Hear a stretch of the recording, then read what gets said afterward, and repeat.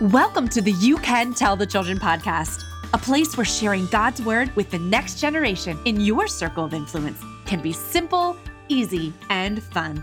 We know that intentionally teaching children about God and the relevancy of His word will be a game changer in their homes, schools, and communities. This podcast is a ministry of Bible to School, experts in engaging children with the Word of God. Together, we will make sure that you can tell the children about the love of Jesus. Ready, set, let's go. Welcome back to the You Can Tell the Children podcast, a ministry of Bible to School. I'm your host, Meredith Steidler, and this is episode 129, Speaking the Truth in Love, which we know is what we're called to do. But how do we put this into action? I'm so glad Corey and Lee are discussing this topic because while kid problems may start small, they eventually do become adult-sized. So you'll learn some practical tips to help you create an action plan with the children in your life, starting with filling them with God's truth. Corey and Lee share some relatable experiences, stories, and examples that will lovingly address conflict while keeping in step with God's word. Before heading out today, be sure to check out our website at Bible2School.com. That's Bible, the number 2, school.com. You'll notice a new link under the podcast page that invites you to join our podcast impact team. If you want to learn a little more about this, I've linked this in the show notes just for you. And here's a hint. Joining this team gets you a free gift and the opportunity to be featured on an upcoming episode of You Can Tell the Children. Are you ready to hear practical examples of speaking the truth in love? Let's jump over to Corey and Lee's conversation now. Well, Corey, welcome back to the You Can Tell the Children podcast. Hi, Lee. Great to have you and be together again. I love it when we get to be together, friend. As a matter of fact, I love you. I love our topic today. It's February. We're going to talk all about love. Yeah, it's definitely filled with lots of red and love and hearts because it's fun. God gave us love, and it's a great, great gift from God. It's a really fun time to be a kid, too. Do you remember those when you were in school? Did you make mailboxes for when they would deliver Valentines to your desk? Oh, yeah. I definitely got into all that stuff because, the boy that I liked, he gave me a Valentine and he gave everybody a Valentine, but I was all excited he gave me one. I was shopping last night and was looking at the variety of Valentines that are out now. And I think actually that my kids prefer the ones that are just straight candy. Like we had to Yeah. write the paper ones out to everybody, but now there are all kinds of Valentines. We've really upgraded our Valentine game. Yeah, we certainly have. It's a lot more sugary, a lot more calories. A lot more calories. But today, Corey, we're not talking about Valentine's, not talking about Valentine delivery. We're talking about like real love and a really interesting topic. Yeah, I mean, teaching our kids to speak truth in love is really important. And I've talked to moms that are like, I don't even know how to do that. So that's why I really wanted to talk about it today, Lee, with you, and just kind of unpack some things that are kind of they're logical, but we just don't think about it. Yeah, this is a ginormous topic. And I think it's really important for our friends to know what kind of thing we're talking about right now. So there's some things that happen to our kids where they're going to need to speak up for truth in a situation. So give us some examples of that. Well, sure. Like if someone asks the kids or a child to see their test answers, they're cheating on a test or whatever, and you want to be a friend. You could say, "Oh, you can look at my answers," but they know it's wrong. I know I've had friends when I was young that were like, well, "Hey, I'm going to say that I'm at your house, but I'm actually going to see another friend or a boyfriend or something." So you're not only lying to their parents, you're lying to your parent, you're lying to everybody, and you just got sucked into that. And then the other one I know that's probably very common is that friend that you love, but they treat you badly. They do stuff with you, but then they move on and they forget about you, and they don't even realize it, but they do it over and over again, and it makes you feel bad. They're not that great of a friend, and do you tell them? What do you do? Right? I had a story with my son, my youngest, and I always teach him, love is patient, love is kind, but love is not a doormat, okay? I mean, I don't want him to think that just having a friend treat you badly is normal.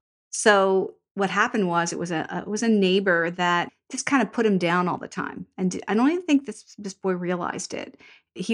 I noticed that he went outside to play basketball, and then he just all of a sudden come inside, and he did this a lot. And I found out he was outside playing basketball, but when that boy came out, he went inside right away, and so he avoided it. Well, yeah, because you don't wanna be around someone that's being mean to you all the time. Right, right, but then that we got a knock on the door from the dad, and the dad said, "Hey, we don't understand why you're doing that." And, because it hurt the other boy's feelings, and he noticed it. So, he did have to say something. He wanted us to say it, but I said, he had to say it himself, and we taught him that, that rather than complain to us or, gossip about that person, you need to take it right to that person because you care about them, and you want them to understand that that hurt you, that you doing that over and over again hurt you, and that's love. Running inside and not playing basketball because the other person's out there is not exactly love, it's avoidance. Well, I think that's so interesting because as adults, we do this all the time, especially if we're Christians. We avoid a situation where we think we might sin. Like we have a lot of really strong feelings about it, or we feel angry, or we feel afraid. And so we avoid it. But in reality, God calls us to do something. I mean, I'm sure Benjamin thought that he was doing the most loving thing to avoid having to, well, first of all, he's doing the thing that felt comfortable, but also he wasn't yelling back. He wasn't smarting back. But the other neighbor boy read his disengagement as unloving. And I think that's Right. true across the board. But Can be. Corey, we know that the scripture tells us that we need to speak the truth in love. Like always, I feel like you've broken this down into some steps that we can really work through with our kids that are very practical. So, when our kids need to speak the truth in love, what should they do first? Well, first thing they have to do, they have to know and recognize truth. The world is filled with something called relativism. Relativism is a big word. It's a counterfeit to truth, which it's popular now. It's there's your truth and there's my truth. That's good. What's good for you is good for you, but what's good for me is good for me. And I mean, in the dictionary, it says this is a doctrine that knowledge, truth, or morality exists in relation to culture, society, or historical context and are not absolute. So that the truth is not absolute, basically, is what relativism is saying. And what's right for you is right for you, what's right for me is right for me. But that's not true. That's not true. There's only one truth. And I mean, you have an example of a compass, right? Oh, totally. I think relativism is a big word and hard to understand, but it's really, really important for us to understand. It's like having a group of students that are lost in the woods, and one of them has a compass, and they know that the way to get home is north. But if everybody that's with that child is saying, "No, we can't possibly know north. There is no north." Those kids are gonna stay lost in the woods forever. But if that kid says, "Actually, there is north. It's right here. This is the way a compass points right now, and we will get out if we head in this direction." Well, the child is actually right. And in this context, our child who holds the word of God in their hand knows north when everybody who's around them says there is no north. The kid is actually right, even though he's in the minority. Yeah. I always say, yeah, the majority is not necessarily right. So that it does sounds like it is, but it's not necessarily. And I mean, this is kind of how relativism plays out. They say, well, it's only a child in the womb if it's convenient. Science only matters if it agrees with me. And, I want to be a boy even though I'm a girl. God made me a girl. Lying and stealing only hurts if it impacts me. Others don't matter. So those are kind of statements of relativism. If you've heard that, you know that the culture is crazy with that stuff. And one thing I realized with relativism is, that, well, if it's right for you, it's right for you. It's right for me, it's right for me. That's a rationalism exercise so that you don't feel guilty that you're doing something wrong. Or it also rationalizes that you don't want to know that someone else is doing something wrong. You don't want to call it out on them. And you don't always have to call it out on them. I'm not saying that. But hey, the lack of belief in moral absolutes in our culture is huge. Pew Research has done a study that Americans admit at times they have trouble distinguishing the truth from falsehood from certain sources. For example, nearly 2/3, that's 64% of adults say it is hard to tell the difference between what's true and what's not true when listening to elected officials. So we're saying today, like, we have to teach our kids to discern this and to kind of nip it in the bud when they're young, this moral relativism thing early, because this grows into great big adult size problems. So it may start out very small over here, but it grows into this great big thing over here. Yeah, it's huge. It's huge in our culture today. Here's the good news, Lee. You fill them with truth, God's truth, and teach them the word of God every day. Jesus said, I am the way, the truth, and the life. No one comes to the Father except through me. He said that in John 14:6. And honestly, I'm CEO of Bible to School, public school ministry, where we teach the Bible during the school day. Kids are seeking truth more than ever, and the world is seeking truth more than ever. I know our friends at Answers in Genesis, Ken Ham, said that only 3% of children have cornerstone beliefs that make a biblical worldview. That Corey, that's sobering. it is. So our kids are really out there, like I think you said, swimming in relativism. So they're really trying to swim upstream, basically. Oh, yeah. That's the 100 kids in the woods. Only 3 have compasses. Right. That's crazy. That's Right. very staggering. Yeah. And that's Yeah. a biblical worldview. So it means that the rest of them are maybe oriented on something, but it isn't on what God says is true and right and good, which is good for people. It's good for society. And that's why we have this podcast. You can tell the children because they need to hear truth consistently each day from all different ways because they're consistently hearing non-truths. And that compass is, like you said, true north is so important in their stability and their growth and healthy growth. So telling people the truth is a kind of an art form. Is a skill to it. So they need to know truth. They need to recognize truth. We would celebrate when they recognize truth. Yeah.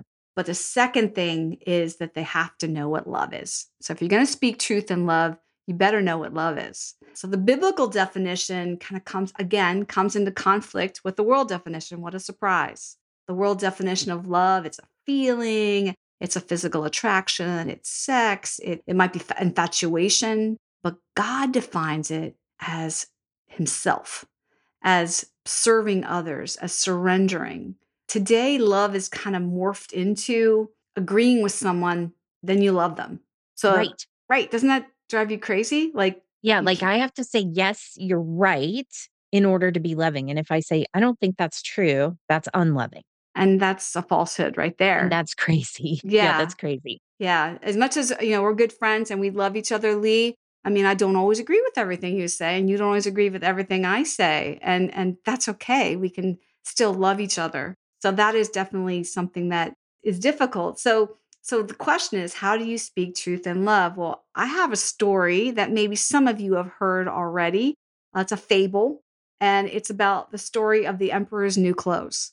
Now, I've talked to some younger generation people, and they're like, "What is that?" So We it's are officially older moms. If you know the story of the Emperor's New Clothes, then you have graduated, but our younger moms may not know this story. So tell it. Yeah, it's basically a children's book, and it is about this very prideful emperor who decides he's going to do something exciting and he's going to get new clothes. And this tailor convinced him that he had a new suit for him and it was invisible. And so he was going to put on this invisible clothes. He was in his boxer shorts. And I mean, as a kid, I thought this was hilarious. And everybody pretended like he had the best clothes in the world. He went out and he was waving to everybody and everybody, oh, your majesty, those clothes, that new outfit is so amazing. You look so good in that. And they went on and on and on. And finally, this one little boy was said, "Mom, he doesn't have any clothes on, And the parents were like, "Oh, don't say anything, don't say anything." And so finally, loudly, he said, when everything got quiet, he said, "But he has no clothes on." And everybody stopped. And he did the only thing that was loving. He told him the truth. He said, You don't have any clothes on. right, right. And the other people actually, you could tell, did not do the loving thing because they did not tell him the truth in love. So that kind of narrows it down, doesn't it, to really nail that? Let's pause right now and take a question from one of our Bible to School kids. Why did Jesus have to die if he didn't do anything wrong? As we talk with our children about God being in control, there's no better example than Jesus' life, death, and resurrection. From the very beginning, God knew we would need a Savior, someone who could perfectly keep His law. We certainly can't. In His perfect timing, He sent Jesus, the only person who could perfectly fulfill God's law to save us. What a comfort it is to know our God had a plan for us that was perfectly followed through Jesus. If God can control the life, death, and resurrection of His Son, there's nothing He can't do. Now, the biblical definition of love is to tell the emperor that he doesn't have clothes on. But love is doing, like you said earlier, you said love is doing what's best for the other person.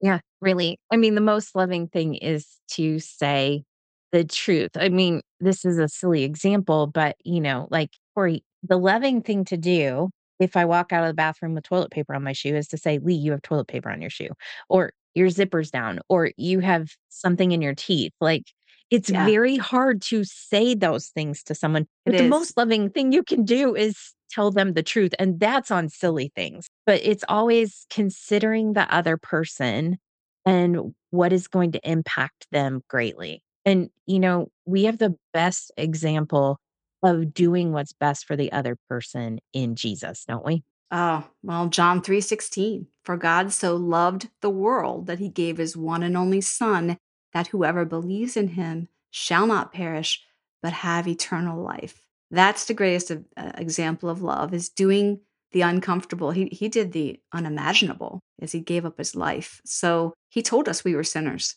and He said, you need a Savior. And that was not comfortable. People did not like that. But a lot of people responded, which is why we're here today, because people told other people. But Paul talks about love. He says cool things about love. He says, if I have faith that I can move mountains, but I do not have love, I am nothing. If I give all I possess to the poor and give over my body to hardship and that I may boast, but I do not have love, I gain nothing. God's love is nothing. It's not something small. It really needs to be involved in everything we do with a loving heart.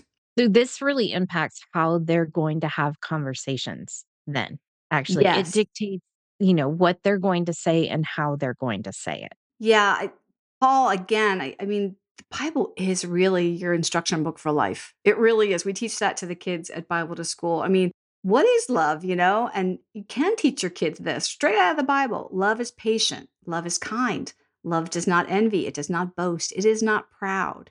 It does not dishonor others. It is not self-seeking. There's that self-seeking part.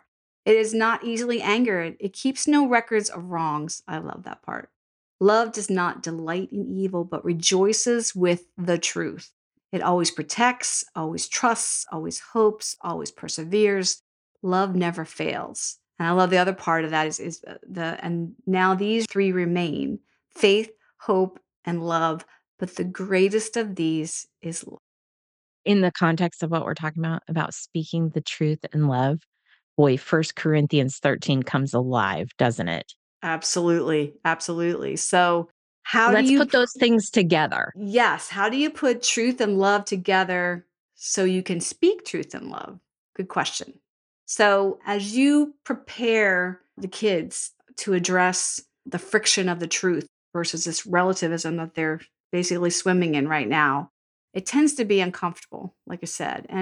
But not all friction is bad. Hear me, adults out there. Not all friction is bad. I mean, we have guardrails on. We lived in the West Coast for a while with my husband in the military, and I mean, man, that rocky coast. I was so glad for those guardrails. But the guardrails keep you safe. But if you go against the guardrails, there's friction. Like if you're going off the wrong course, there's friction. I wanted that friction. I did not want to end up in the Pacific Ocean. So that really is something that we got to remember. But the big thing is that avoidance is not always helpful. So, like, you don't want to do friction, but avoidance can hurt people, like we just talked about with my son and the neighbor. When my son Benjamin had to talk truth and love, what did we say to him? What did we do? How do we prepare him, right? Well, we prayed through this and we asked questions. So, first thing we did was want to know, what is the truth and why do I need to speak the truth right now? Well, he needed to speak the truth right now because the dad was asking. He was kind of confronted with it. Well, why are you behaving this way? It's hurting my son. And then you had to think about, well, who's the right person to talk about this truth and love? Do I step in and tell the parent and the parent tell the kid to the other child? And that really what we decided, that really wasn't it. That Benjamin was the one that needed to speak truth and love to him. And they did have a relationship. They did chat, do things together. So I think that level of relationship you got to take into consideration and pray through. And then what would the consequences of this conversation be? So if he had the conversation, he could lose a friend. And are you willing to do that versus you're hurting him? So it's the lesser of two evils kind of thing. You're going to lose him anyway because you're hurting him because you're not telling him. So you might as well tell him in love. What happens if I don't have this conversation? And that would be that whole thing of, he'll keep on being mean to you. He doesn't even know what he doesn't know. He doesn't realize that hurts you. So, Corey, one of the things that we always say at our house is inaction is action. It mm, not doing anything is also a choice that you're making. It is choosing to do something.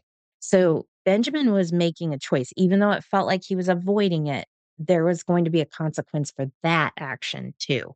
So I think that's like when we look at what happens if I don't have this conversation, helping our kids identify that there's a consequence to that as well is really helpful.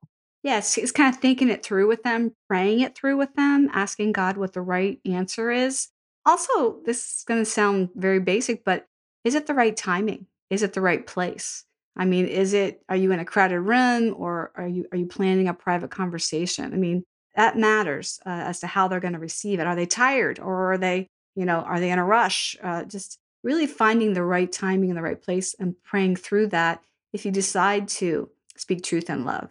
And then the last thing that a lot of really want to talk through with your child and pray through with it is do I have the right heart to do this? Like asking God to truly empty you out and fill you up with his countenance and his love. And I had to do that as a mother. I'd be like, well, why is he being mean to him all the time? And he wasn't, he was being fun, trying to be funny. He thought this was a joke, so he didn't understand. He was just young. And so just teaching our children to empty all those feelings out because feelings lie as well, and really filling yourself up with God's love. The fruit of the Spirit comes out when love happens, when God's love happens. Love is the first fruit of the Spirit listed for a reason because it activates all the rest. And so, you can have peace, the patience, the kindness, the goodness, and love is patient and love is kind. And do we have that in our hearts before we go and talk to somebody? It does not envy, it does not boast, it is not proud, it does not dishonor others. So it's not self seeking and it's not easily angered. So if we go in with an countenance of anger, or, hey, I'm going to get you in trouble, or, it keeps no records of wrongs. It doesn't delight in evil, but it rejoices with the truth. So it always protects, it always trusts, it always hopes, it always perseveres, and it never fails. So that is the blueprint of how our hearts should be when we're coming to speak truth and love. If God tells us to do it, sometimes God tells you not to do it. It's not your place to do it.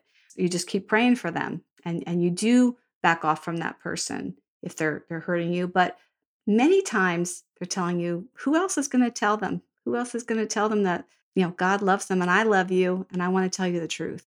That communicates love to me if you tell me the truth.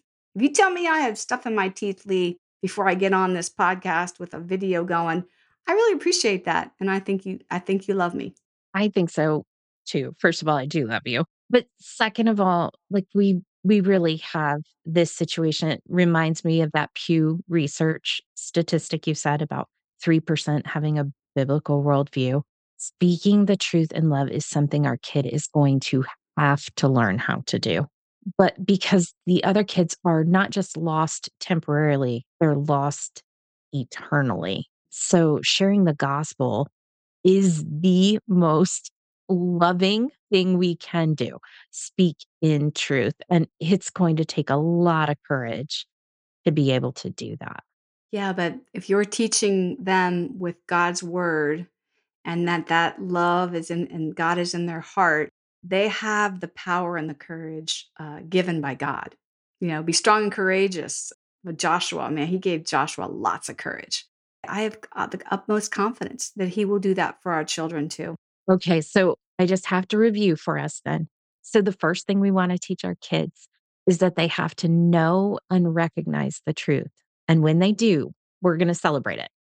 Then they're going to have to know what love is. So this is our biblical definition that you talked about. And the third thing is that they're going to ask those questions to prepare their heart, right? Exactly. Yeah, the heart needs to be prepared. They need to know what love is. They need to know what the truth is and why that it needs to be said. Above all, they need to have a prayer over all of this. And you, as a parent, need to pray through this with them. And you do this several times, and it'll become habit with them. Kids will definitely grab onto this because they don't want to live in a world without truth. They love truth. So just like we do. And so this will be something very positive, even though you're leading them into a little uncomfortableness. The end of the story, my son and his friend played basketball together all the time. They definitely deepened their friendship by speaking the truth. It's so good. Around here, we always say it's a risk to tell the truth in either direction. It's a risk for the person who's listening and hears it and needs to make a change. It's a risk to the person that is telling the truth, but it's worth making when the Lord sets that up. So, Corey, I am so glad we talked about this around Valentine's Day. In the month of love, this just feels very loving. I love that love was all over this, but I also love that you said prayer is all over this. So, Corey, would you wrap up our time together in prayer? I'd be honored. Father, Lord, this is a tough topic because we as adults don't even know how to speak truth in love or know when to speak truth in love. And Lord, we just want to come to you to teach us how to do that first so that we can teach our children how to do it, teach our grandchildren how to do it, so that love abounds and abides. And so does truth, your truth, not just any truth, but your truth, Lord. And that relativism will be stomped out and left behind, and that people we'd have deeper relationships that were founded on you and your truth. Father, I pray that for everyone who's listening, and I pray that for our country, Father, that real conversation and real truth and in a loving way would honor you and bring us all together. Lord, we love you and we thank you for your Son, Jesus Christ, who gave the ultimate loving sacrifice for us to show us what love truly is. In your name we pray. Amen. Amen. I love these 3 practical steps to help our kids learn to speak the truth in love. So to summarize, we can help children to, first of all, know, recognize, and celebrate the truth. Second, know what love is and ask them questions to prepare their hearts. And third, above all, we get to join together in prayer, asking our Father to empty us of self and fill us with His countenance and His love. I know my tendency is to avoid conflict, so this episode is super convicting and helpful for me as a mom. How about you? Do you tend one way or the other when it comes to this topic? As always, we love hearing from our friends, so please take a moment to go to our Facebook or Instagram pages and comment on this episode. Tell us your thoughts, share some additional wisdom, and ask questions. If you haven't already, your first next step is to follow us at Bible2 School on these platforms. Also, don't miss a fun at-home resource for the month of February, found on our website at Bible2School.com under the Resources tab. Join us here next week for an extra special treat. Jim Daly joins us in an exclusive interview on the importance of teaching the Bible to kids. And remember, friends, you can tell the children in your life how to speak the truth in love.